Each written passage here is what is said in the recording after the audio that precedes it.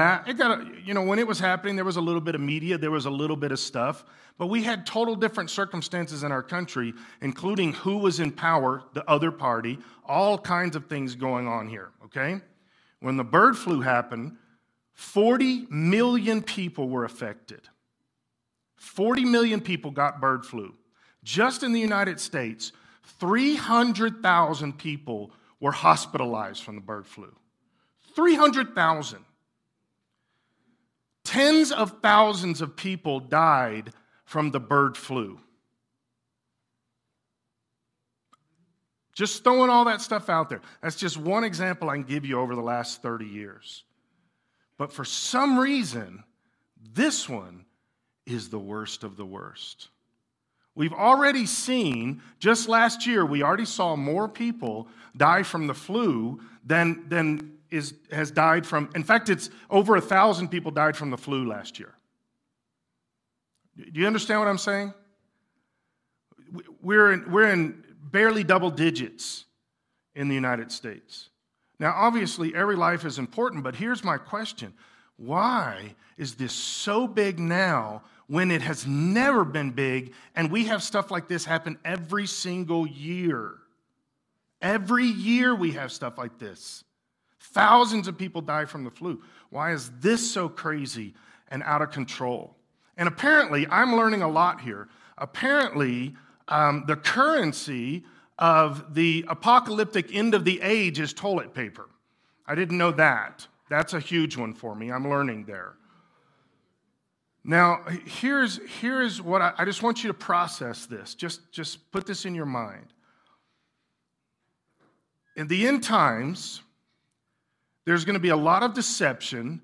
Scripture says this. There's going to be a lot of lying. There's going to be a lot of manipulation. There's going to be a lot of attack on the kingdom of God.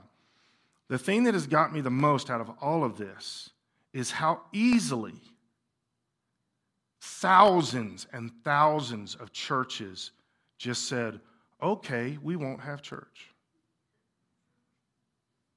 In the end times, the government is not going to say, we hate your God, we're going to make you stop having church, because then the churches will rise up because they're picking on their rights.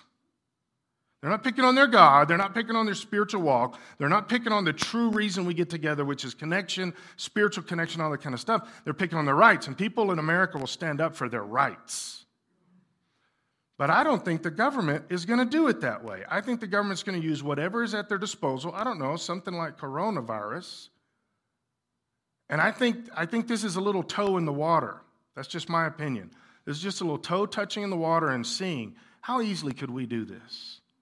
How simple would it be for us to do this? And here's the thing. Now, I was getting all kinds of questions and texts and phone calls and stuff over the last couple of days.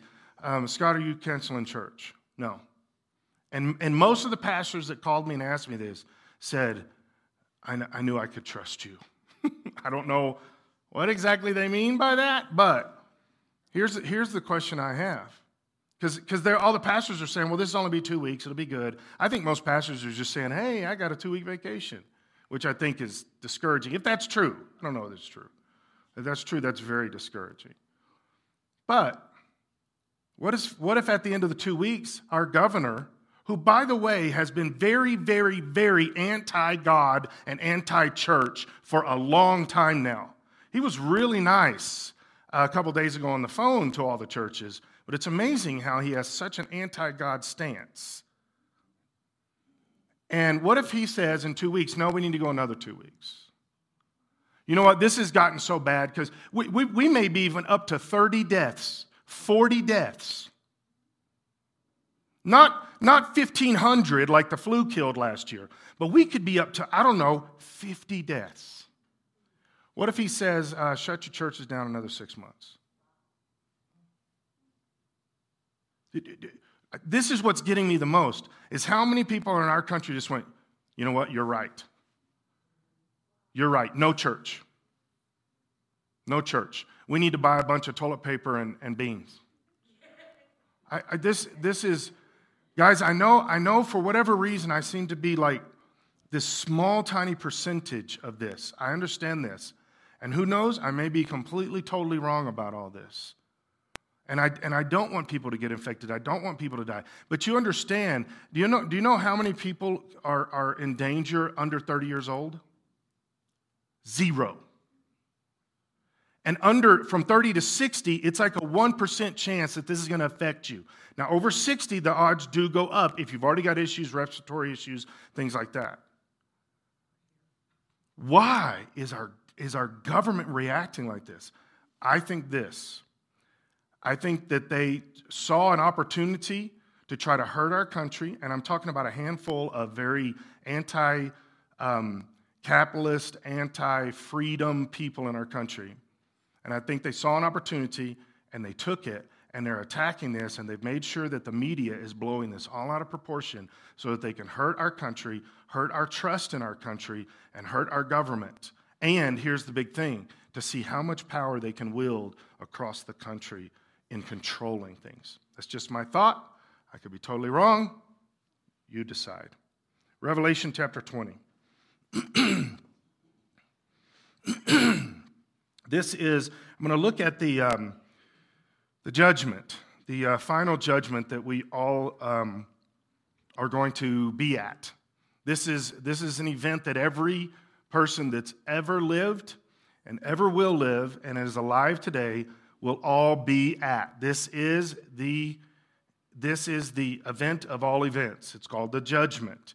God is going to be judging every single human that has ever existed.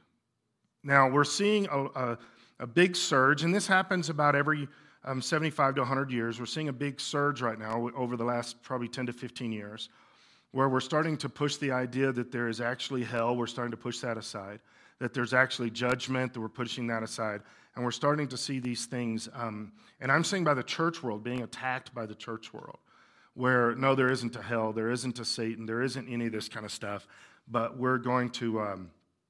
We're just going to either, and there's a whole bunch of options, but basically what they're saying is there's no hell, there's no eternal anything, okay? And this is strange to me because it's so obvious in Scripture.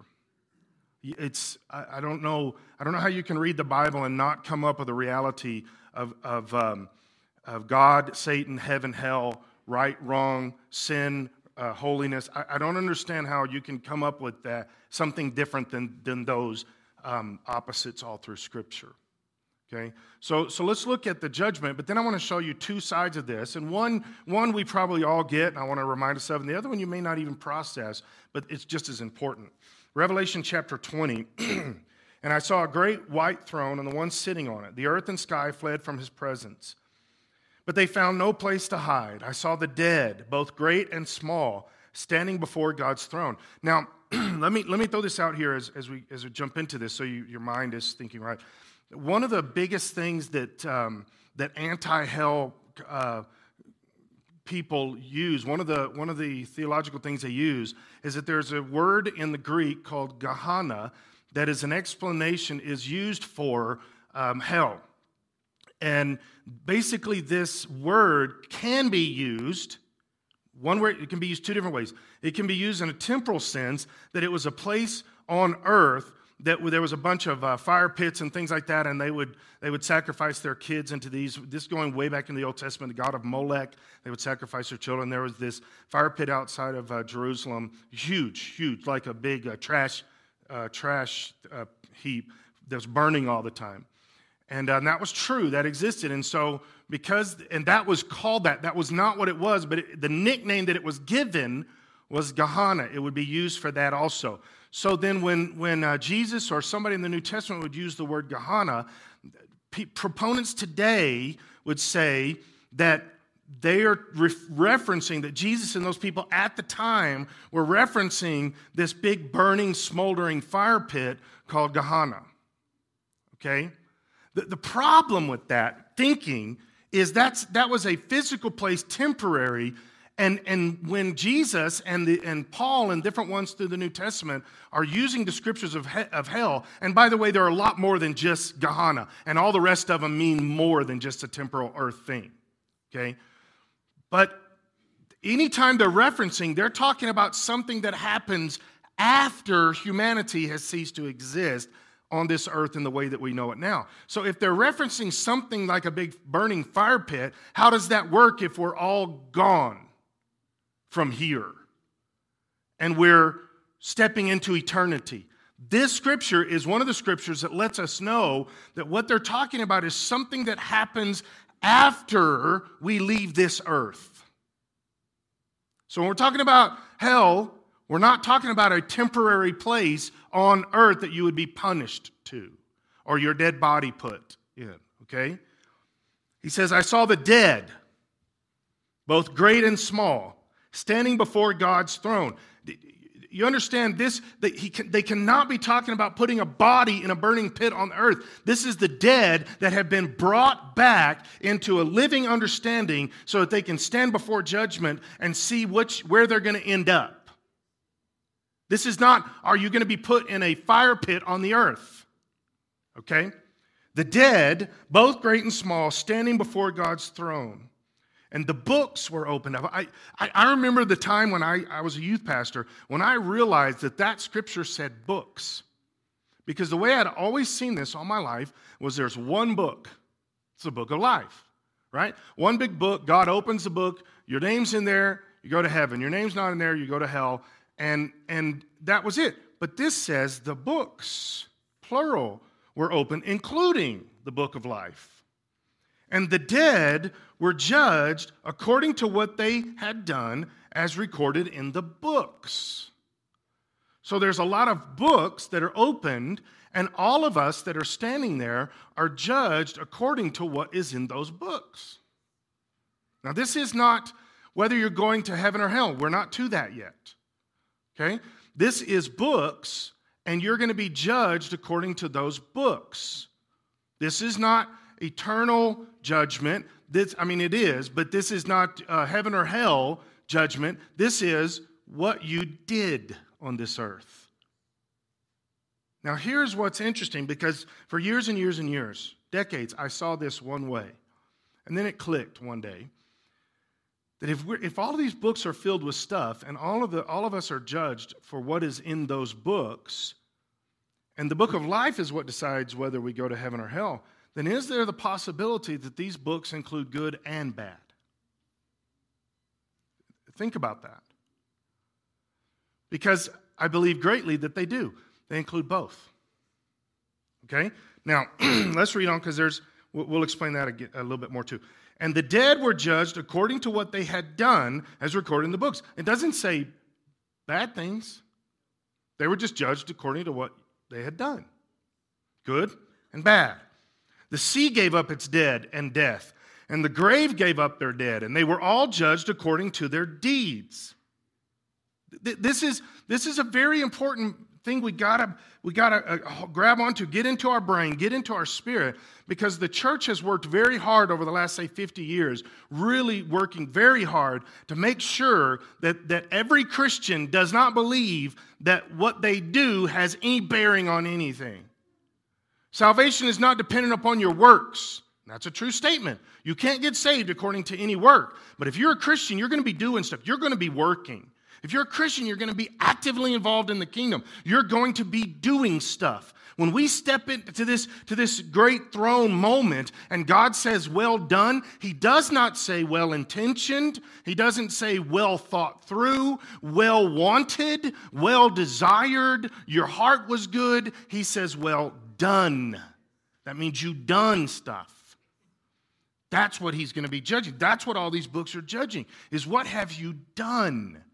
What are you doing? What is your life engaged with? Now, we have worked so hard to make sure that, no, it's not about works. It's not about works. It's not about works. And I get that, coming from the mentality, from my past, coming from the mentality that if you work really, really hard, God will like you better. I thought that way.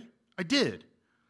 I don't know if I would have verbalized it that way, but I thought if I am a good Christian and I do all the things right, then I'm going to have extra bonus and extra stuff. And the way that I heard it all my life is I'm going to have a bunch of extra jewels in my crown. Just silly things like that. But what he says is you're going to be judged according to your deeds. You're going to be judged by what you did and what you didn't do. Now, this is good and bad because we are going to be giving positions of responsibility. We're going to be given, I don't know how to, this is not the right way. I don't think this does it justice, but it's the only thing I come up with.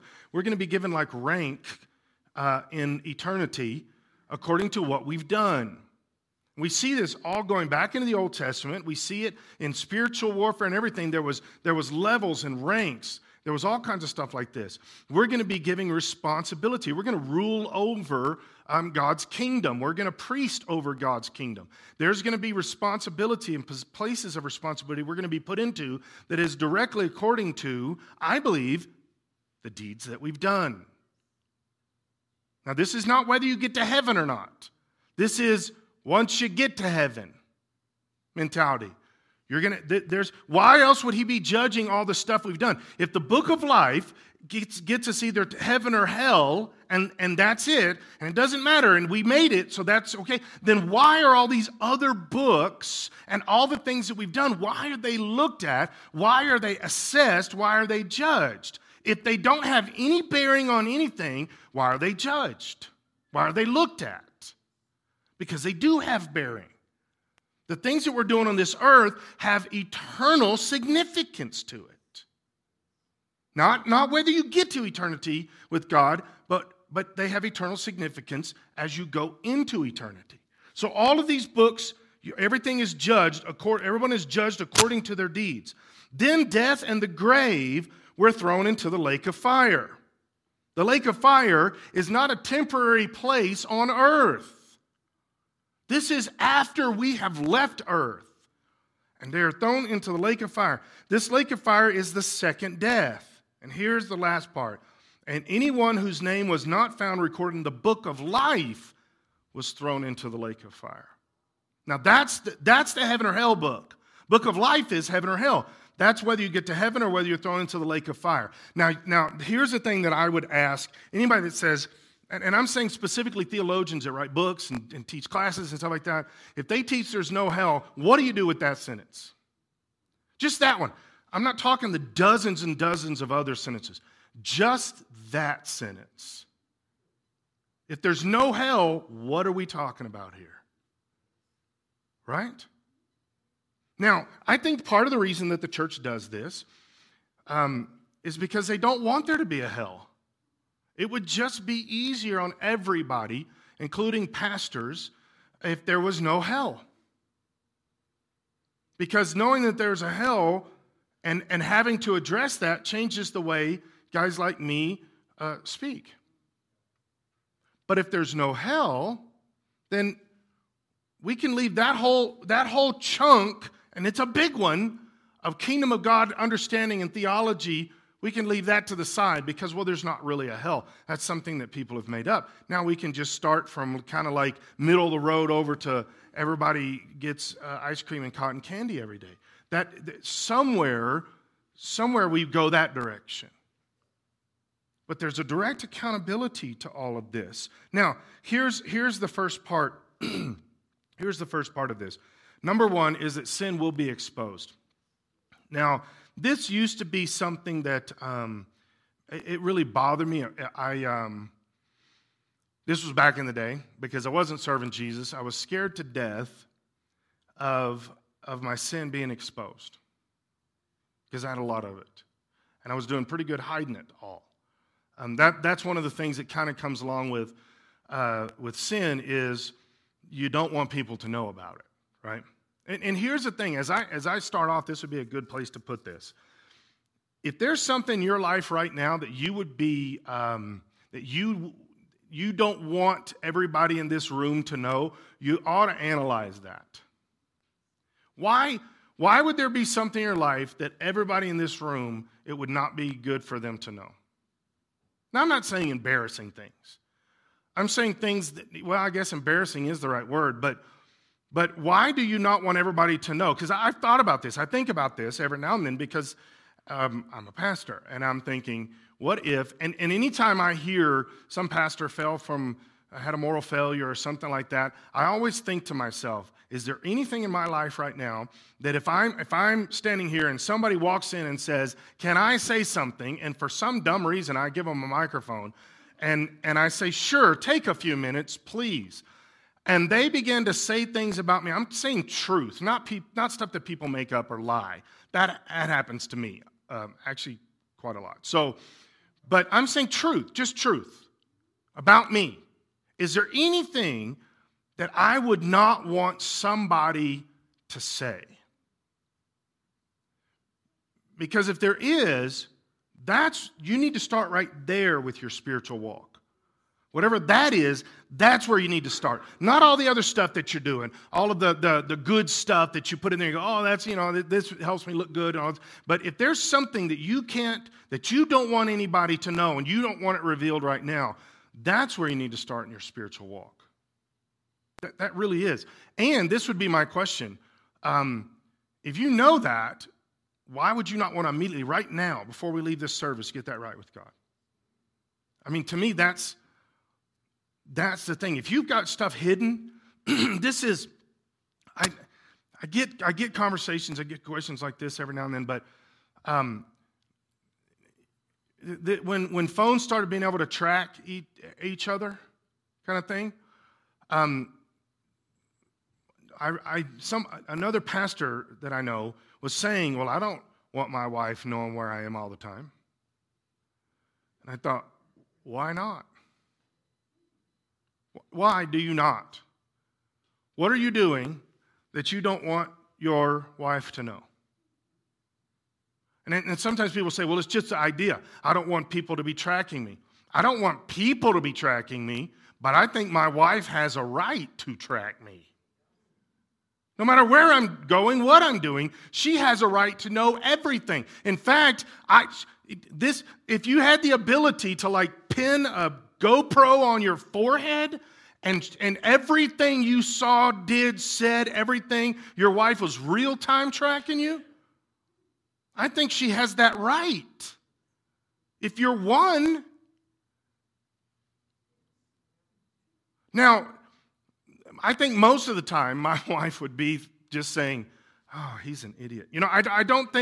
I think that's what she would be doing more than anything else. I don't think she'd be going, he shouldn't be doing that. She'd just like, why, do you have brains? That kind of thing. But guys, this is where we've got to be careful. If everything is going to be exposed, wouldn't you rather it be exposed here on earth than at the judgment? Wouldn't you rather be exposed here and be embarrassed or do whatever and get it under the blood and make sure you're right with God than be exposed at the judgment? Look at this, okay? Luke chapter 12. Meanwhile, the crowds grew until thousands were milling about and stepping on each other. Can I get, Jerry, do you mind, can you go get me some water? I am dying up here. I hate to ask that, but my throat is very dry. Meanwhile, the crowds grew until thousands were milling about and stepping on each other. Jesus turned first to his disciples and warned them, beware of the coronavirus. Oh, I'm sorry, that says. I always pick on drinking. Guys, this is another reason. You should not be drinking Coronas. Beware of the yeast of the Pharisees, their hypocrisy. Don't you like the fact, of course, this is God, and he knows everything, and he knows what to say and how to do it. But he could have used a dozen different examples. Thanks, Jerry. He could have used a dozen different examples here. But what he uses, it is powerful. He uses yeast as the example. Oh, that's so much better. Beware of the yeast of the Pharisees. Why? Because a little bit of yeast gets in and it affects the entire mixture. It affects all of the bread. This was, I'd heard this before. I'd seen this, all examples of yeast and all kinds of things. But this is one moment when it hit Linda and I very, very strong. We had, our church at the time was selling, I don't even know why. I think we were selling them. I think we were selling breadsticks. And we would have boxes, and the boxes would be about like this, okay? And they would have long, thin, frozen breadsticks, about 3 rows inside these boxes, maybe 4 rows inside these boxes. And when you made a loaf of bread, you would take this about that long, around, frozen breadstick, and you would set it out on wax paper all afternoon. And as it thawed, the yeast would activate, and as it got warm, it would begin to rise. And this little breadstick about like this would turn into a loaf about this long and about this big around. A big Italian, like French loaf. I know I mixed 2 countries because I don't know. So, but a big thing of bread like that big, right? Okay. So I think our church was selling them, but we had about 20 of these boxes in our freezer in our garage. And we had gone to Denver, and we lived out east of Denver, and we had gone to Denver, and we were spending all day, and we didn't know it, but the day before, as we were all going to bed, the breaker in the garage went off, and our freezer in the garage went out. Now, we didn't know that, right? So, actually, it was about 2 days. And so we're going in Denver, doing all this stuff. And when we get back, this had been off for at least 2 days. When we get back, all of these breadsticks, there are hundreds of these breadsticks in our freezer. And each one would get about this big. It blew the door off of the freezer. And there was, remember the old movie in the 60s, The Blob That Ate Chicago? Some of you guys don't know what I'm talking about. But The Blob was the first one. I think The Blob Ate Chicago was like the second one. I don't know. But this yeast dough thing had come out of our freezer and was moving across the garage floor. And it was huge. It was as big as our car, moving across the garage floor. You know, we open the garage, we pull her, and you're like, wait a second. You know, it was tan. It was bread. My first reaction when I saw that and open, I was like, I bet that's good. But then I realized, no, it's probably not. But this is something that I think is, for me, that is stuck in my head now. When I see the yeast, beware of the yeast of the Pharisees, I see this huge blob taking over my garage.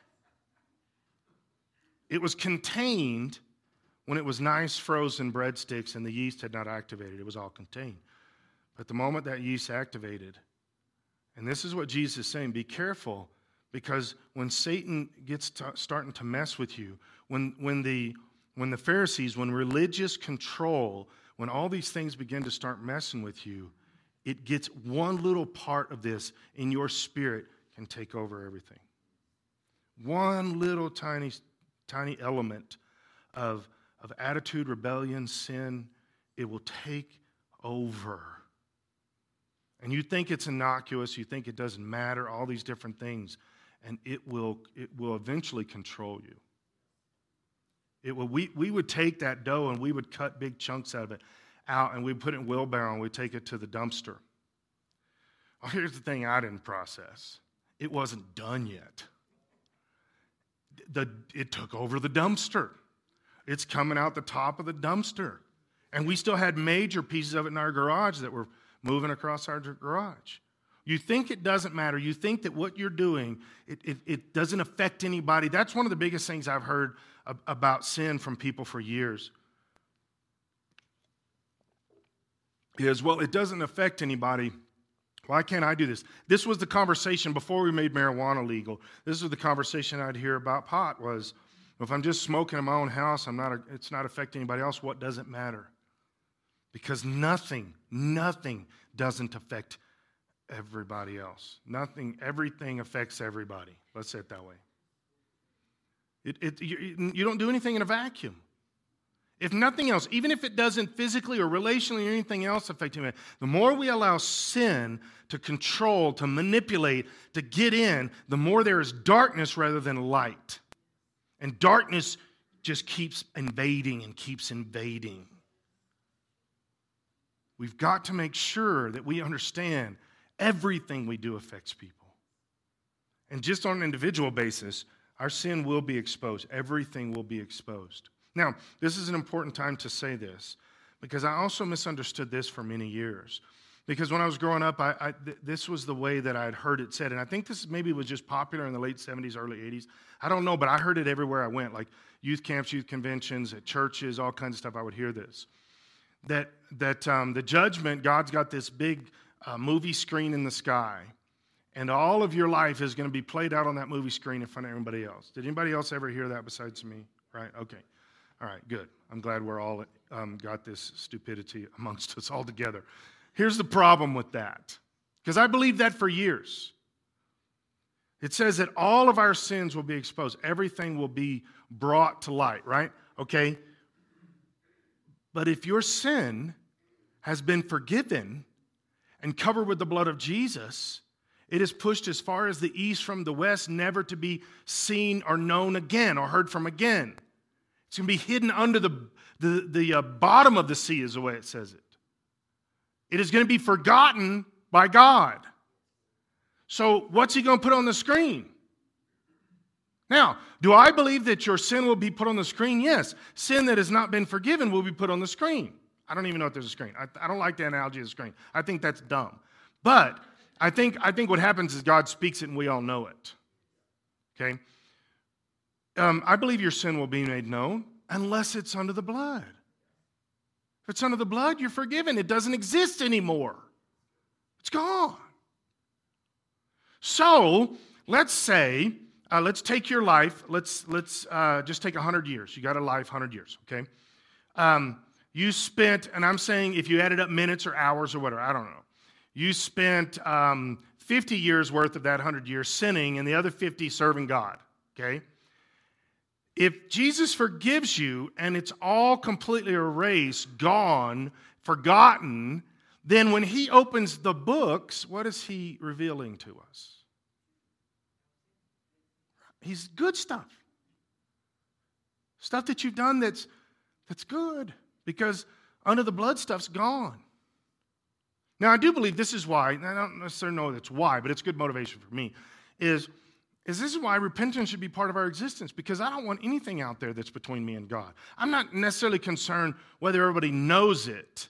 That's not as big of a priority, although it would be embarrassing. But I'm more concerned with I don't want anything between me and Jesus. And if I repent, he pushes as far as the east is from the west, and there's nothing between him and I. Instantly, he forgets. That's great. And he and I are good. The time is coming when everything that is covered up will be revealed, and all that is secret will be made known to all. Now, for some people and I'm one of these people specifically with things going on in our country today, politics and everything else, I want everything exposed.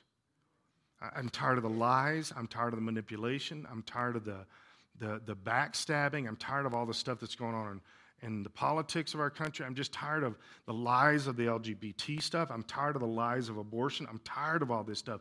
And I want it to be revealed. I want it to be made known. I want it to be brought out into the light.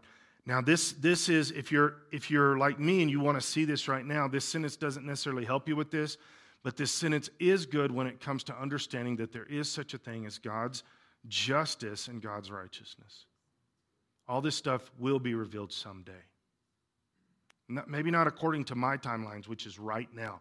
But that's a good thing, because there's probably stuff that I don't want revealed. I just don't know it. So if I had the ability to be God for 5 minutes and I said, okay, that everything, all sin is revealed, I don't know that it would be beneficial for our country. All the stuff I want revealed would be beneficial. But what about all the stuff I don't want revealed but I don't know about? Right? So here's the reality. God is going to bring everything to light. Everything will be exposed. But it's going to be exposed according to his timelines and not somebody limited like me. His timelines. Because he is just. And he is righteous. And he will make sure that this stuff is known.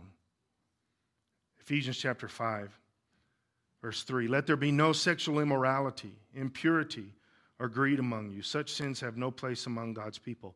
Obscene stories, foolish talk, coarse jokes, these are not for you.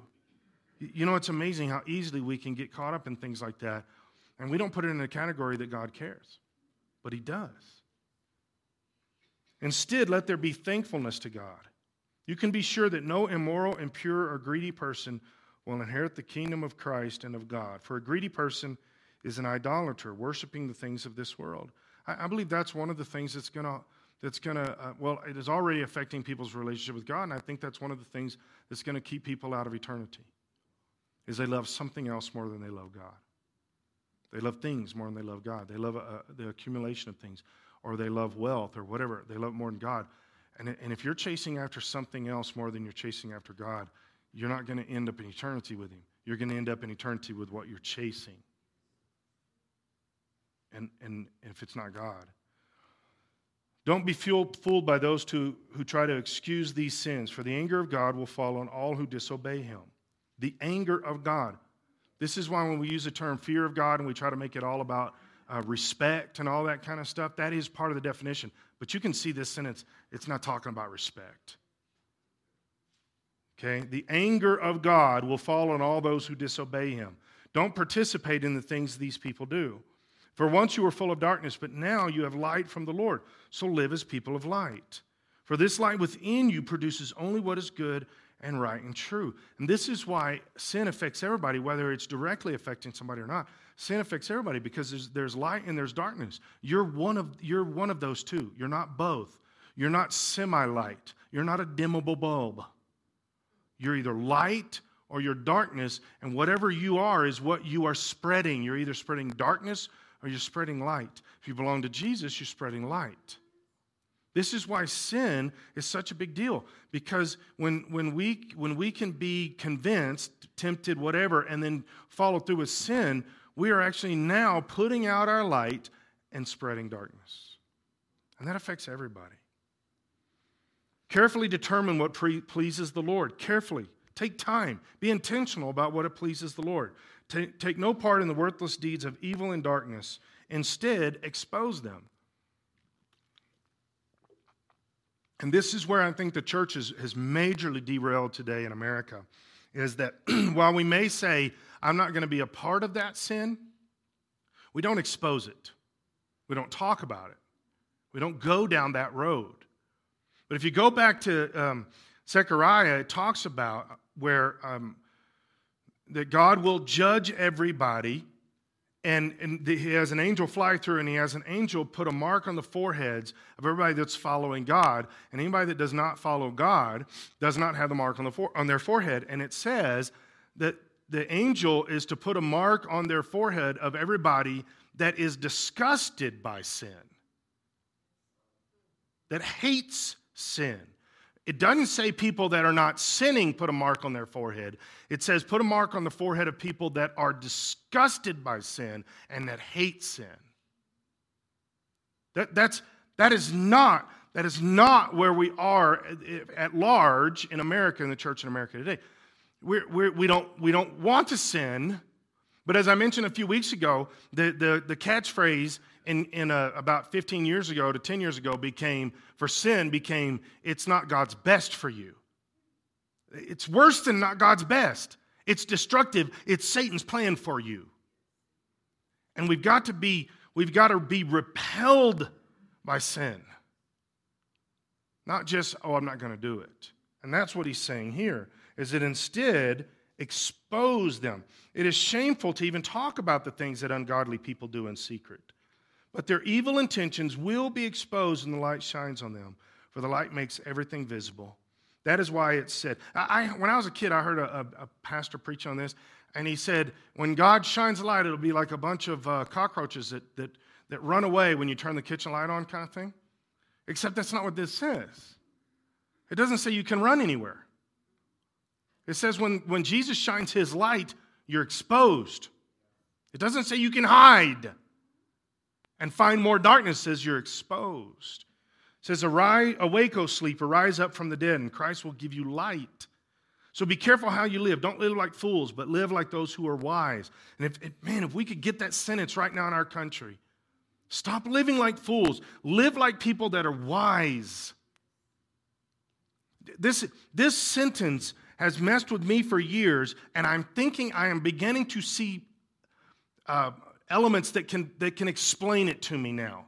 But for years, it would say that when the Antichrist reveals himself, that even the elect, even good, solid, sold out to Jesus Christians will be deceived. I've never been able to understand that. If you're really part of the body of Christ, how can you be deceived?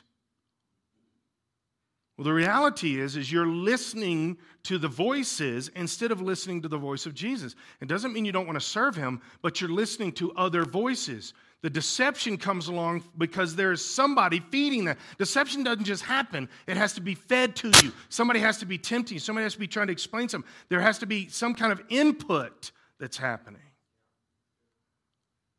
So apparently you're listening to that more than you're listening to the Holy Spirit. That's why I wish I had the ability to right now, today, or yesterday, when a bunch of churches were deciding whether or not they're going to have church, I wish I could fast forward 6 months and see what's going on 6 months from now. Would that help them make their decision right now, today? 6 months from now, when our governor is still saying, we should stop having church.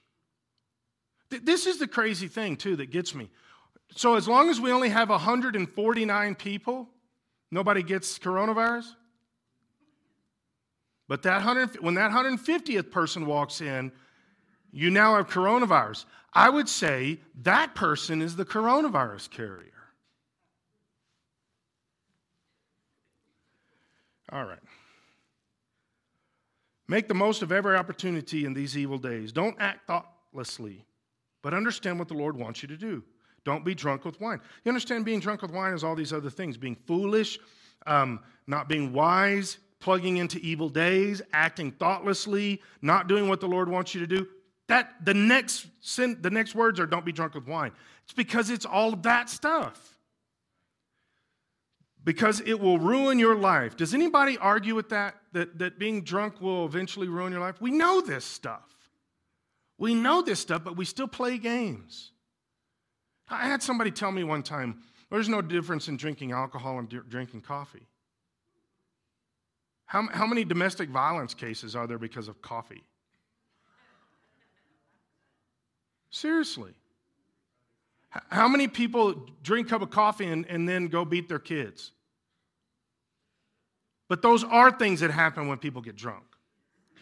How many deaths, how many coffee driving deaths have you heard of? Shall I continue? Think about this stuff. We act so unwise. And then we wonder why our world's like it is. We wonder why our country's like it is. But we're doing all of these things that he says, living like fools, not being wise, living in evil days, acting evilly, acting thoughtlessly, not doing what the Lord wants you to do. We do that stuff, drinking, getting drunk, all this stuff. We do that stuff, and then we look at our world and our life and everything. We're like, why isn't God doing things? Why isn't this stuff happening? Why isn't the Spirit of God moving? Why are churches like this? Why is our country like this? Don't be drunk with wine because it'll ruin your life. Instead, because you can't do both, instead, be filled with the Holy Spirit.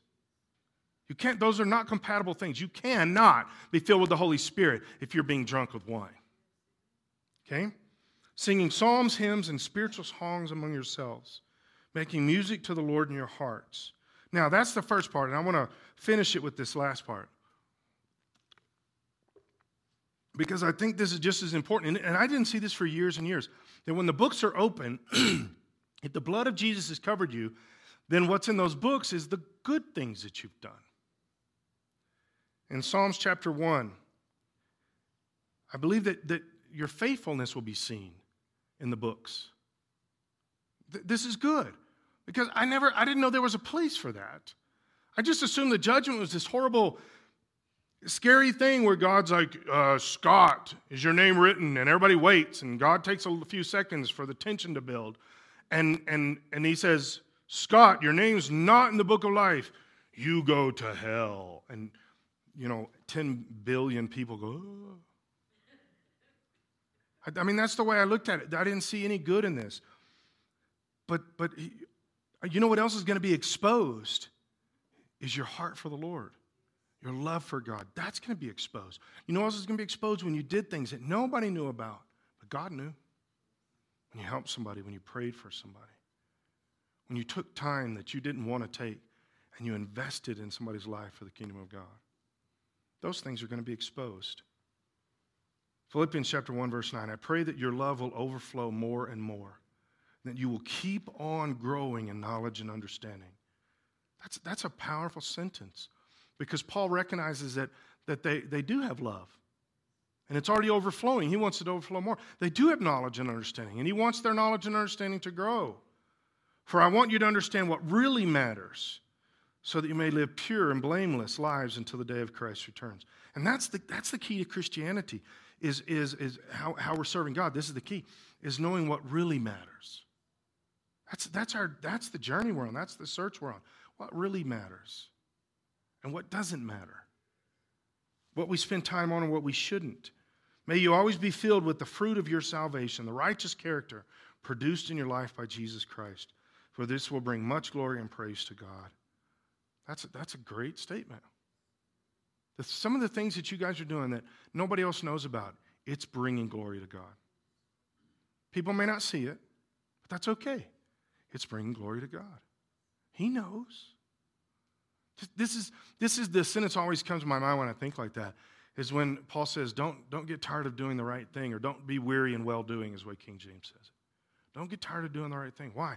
Because it's more than just that moment that you're doing it for. You're doing it for the kingdom. You put another brick in the wall of the kingdom of God. You're building this kingdom. You're shining light where there's darkness. God's going to honor that. He's going to recognize. He's going to see that. He's going to shout out this stuff at the end time. May you always be filled with the fruit of your salvation. Matthew chapter 10, verse 26. Don't be afraid of those who threaten you, for the time is coming when everything that is covered will be revealed. Just because somebody's messing with you or harassing you or something's going on that's bad, it's okay, but God will reveal it. Not as soon as we want him to, right? And I get that. But he will reveal it. And all that is secret will be made known to all. What I tell you now in the darkness, shout abroad when daybreak comes. What I whisper in your ear, shout from the rooftops for all to hear. Why don't you stand with me?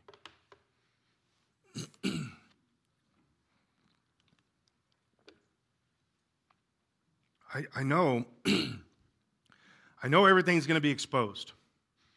So to me, this should be the natural next step. At least in my head, this is the natural next step. Let's do two things. Let's pray, God, forgive me of anything I've ever done. Wipe it away. Doesn't that kind of make sense at this moment? Just wipe it away, Lord. Just wipe it away. And then the second thing is, and God, show me, teach me, develop me to do the things that you've called me to do. Because I want those shouted out too. I want everybody to know all of the things that I'm doing for God. Sounds selfish, but it's because you usually only get to hear about the bad things, right? But God's going to shout out the good stuff. It's going to be laid open before everybody, right? Let's pray. Lord, we ask you to forgive us. Jesus, let your blood just wash down over us right now. Wash us clean. Lord, I pray for our entire state. Lord, I plead your blood over our state. God, I pray against sin. I pray against sin. From the governor's office to the baby that's just born this morning. Lord, I pray against sin. Lord, we pray for truth. We pray for righteousness. Lord, we ask you to forgive us, wash us clean. God, I pray against the lies of homosexuality. All the way to the governor's office. Lord, I pray against those sins. I pray against the sin of abortion. I pray against it. God, I pray against the lies that Satan tries to tell people, the lies that Satan tries to manipulate people with. The same lies that he told Adam and Eve. God, I pray against that. Lord, we want to know you. We need to know you. We need to be forgiven and covered with your blood, Jesus. I pray for our country. Pray for our president. Pray for the Senate and the Congress. I pray for the Supreme Court. God, I pray against anybody, congressman, senator, anybody. I pray against anybody that would threaten our Supreme Court. I pray against them in the name of Jesus. God, and I ask you to bring wisdom to our Supreme Court, light to our Supreme Court. I pray light into our Congress and our Senate. I pray against darkness. I pray against it, and I pray light. I pray light for President Trump. I pray against any darkness. I pray light. Lord, I pray light right here in this room. That Jesus, we would see clearly. In the name of Jesus, I pray this. I pray this for Colorado Springs. I pray this for the state of Colorado, for the United States, that we would see truth. We would see truth, understand it, and walk toward it, and leave the lies and the stupidity behind. In Jesus' name. God, help us to be who you've called us to be. Help us to do the things you've called us to do. Lord, I pray for every one of us here, all Christians. I pray across our nation, across our world, that we would not be weary in doing the right thing. Because you will reveal, someday, you will reveal the things that we did for you. You will make it known when we chased after you. We'll make it known when we prayed for somebody, when we ministered to somebody, when we gave to somebody, when we did something for your kingdom, gave to a missionary. It's all going to be made known. So Lord, help us to stay in there, dig in, stay strong, and be who you called us to be. Be who you've called us to be. And God, I just pray against, in the name of Jesus, I pray against lies and darkness.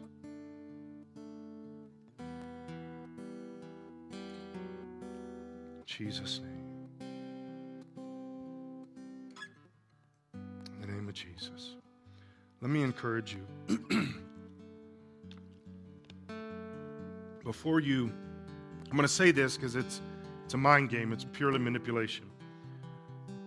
When you lay your head down on your pillow tonight, you're going to be reminded of this. When your head hits the pillow, I'm praying you'll be reminded. Okay, get that picture in your head. So when you lay your pillow down, you'll be reminded when you lay on your pillow. So here's the thing. As you drift off to sleep, pray for our country. Spend the last moments of this day praying for our country. Praying for that people won't get the coronavirus. Praying that our government will open its eyes. Praying just that God will be God. I love the fact that Friday or yesterday, whenever it was, when President Trump said, let's spend today praying. I like that. I like that. So, do that very thing. All right, before noon tomorrow, God's going to give you the opportunity. Let somebody know Jesus loves them. Tell somebody about Jesus. Use coronavirus somehow. Use Pat's Blue Ribbon virus. Use Coors Light virus. Whatever you got, use this to tell somebody about Jesus. And God will honor that in your life. It's a guarantee. So, wave hi across the room to people, and we will see you Wednesday night. Business meeting, yes. Don't forget, Wednesday night. Oh, and we need everybody here, not just voting members. We need everybody. Be here at the business meeting.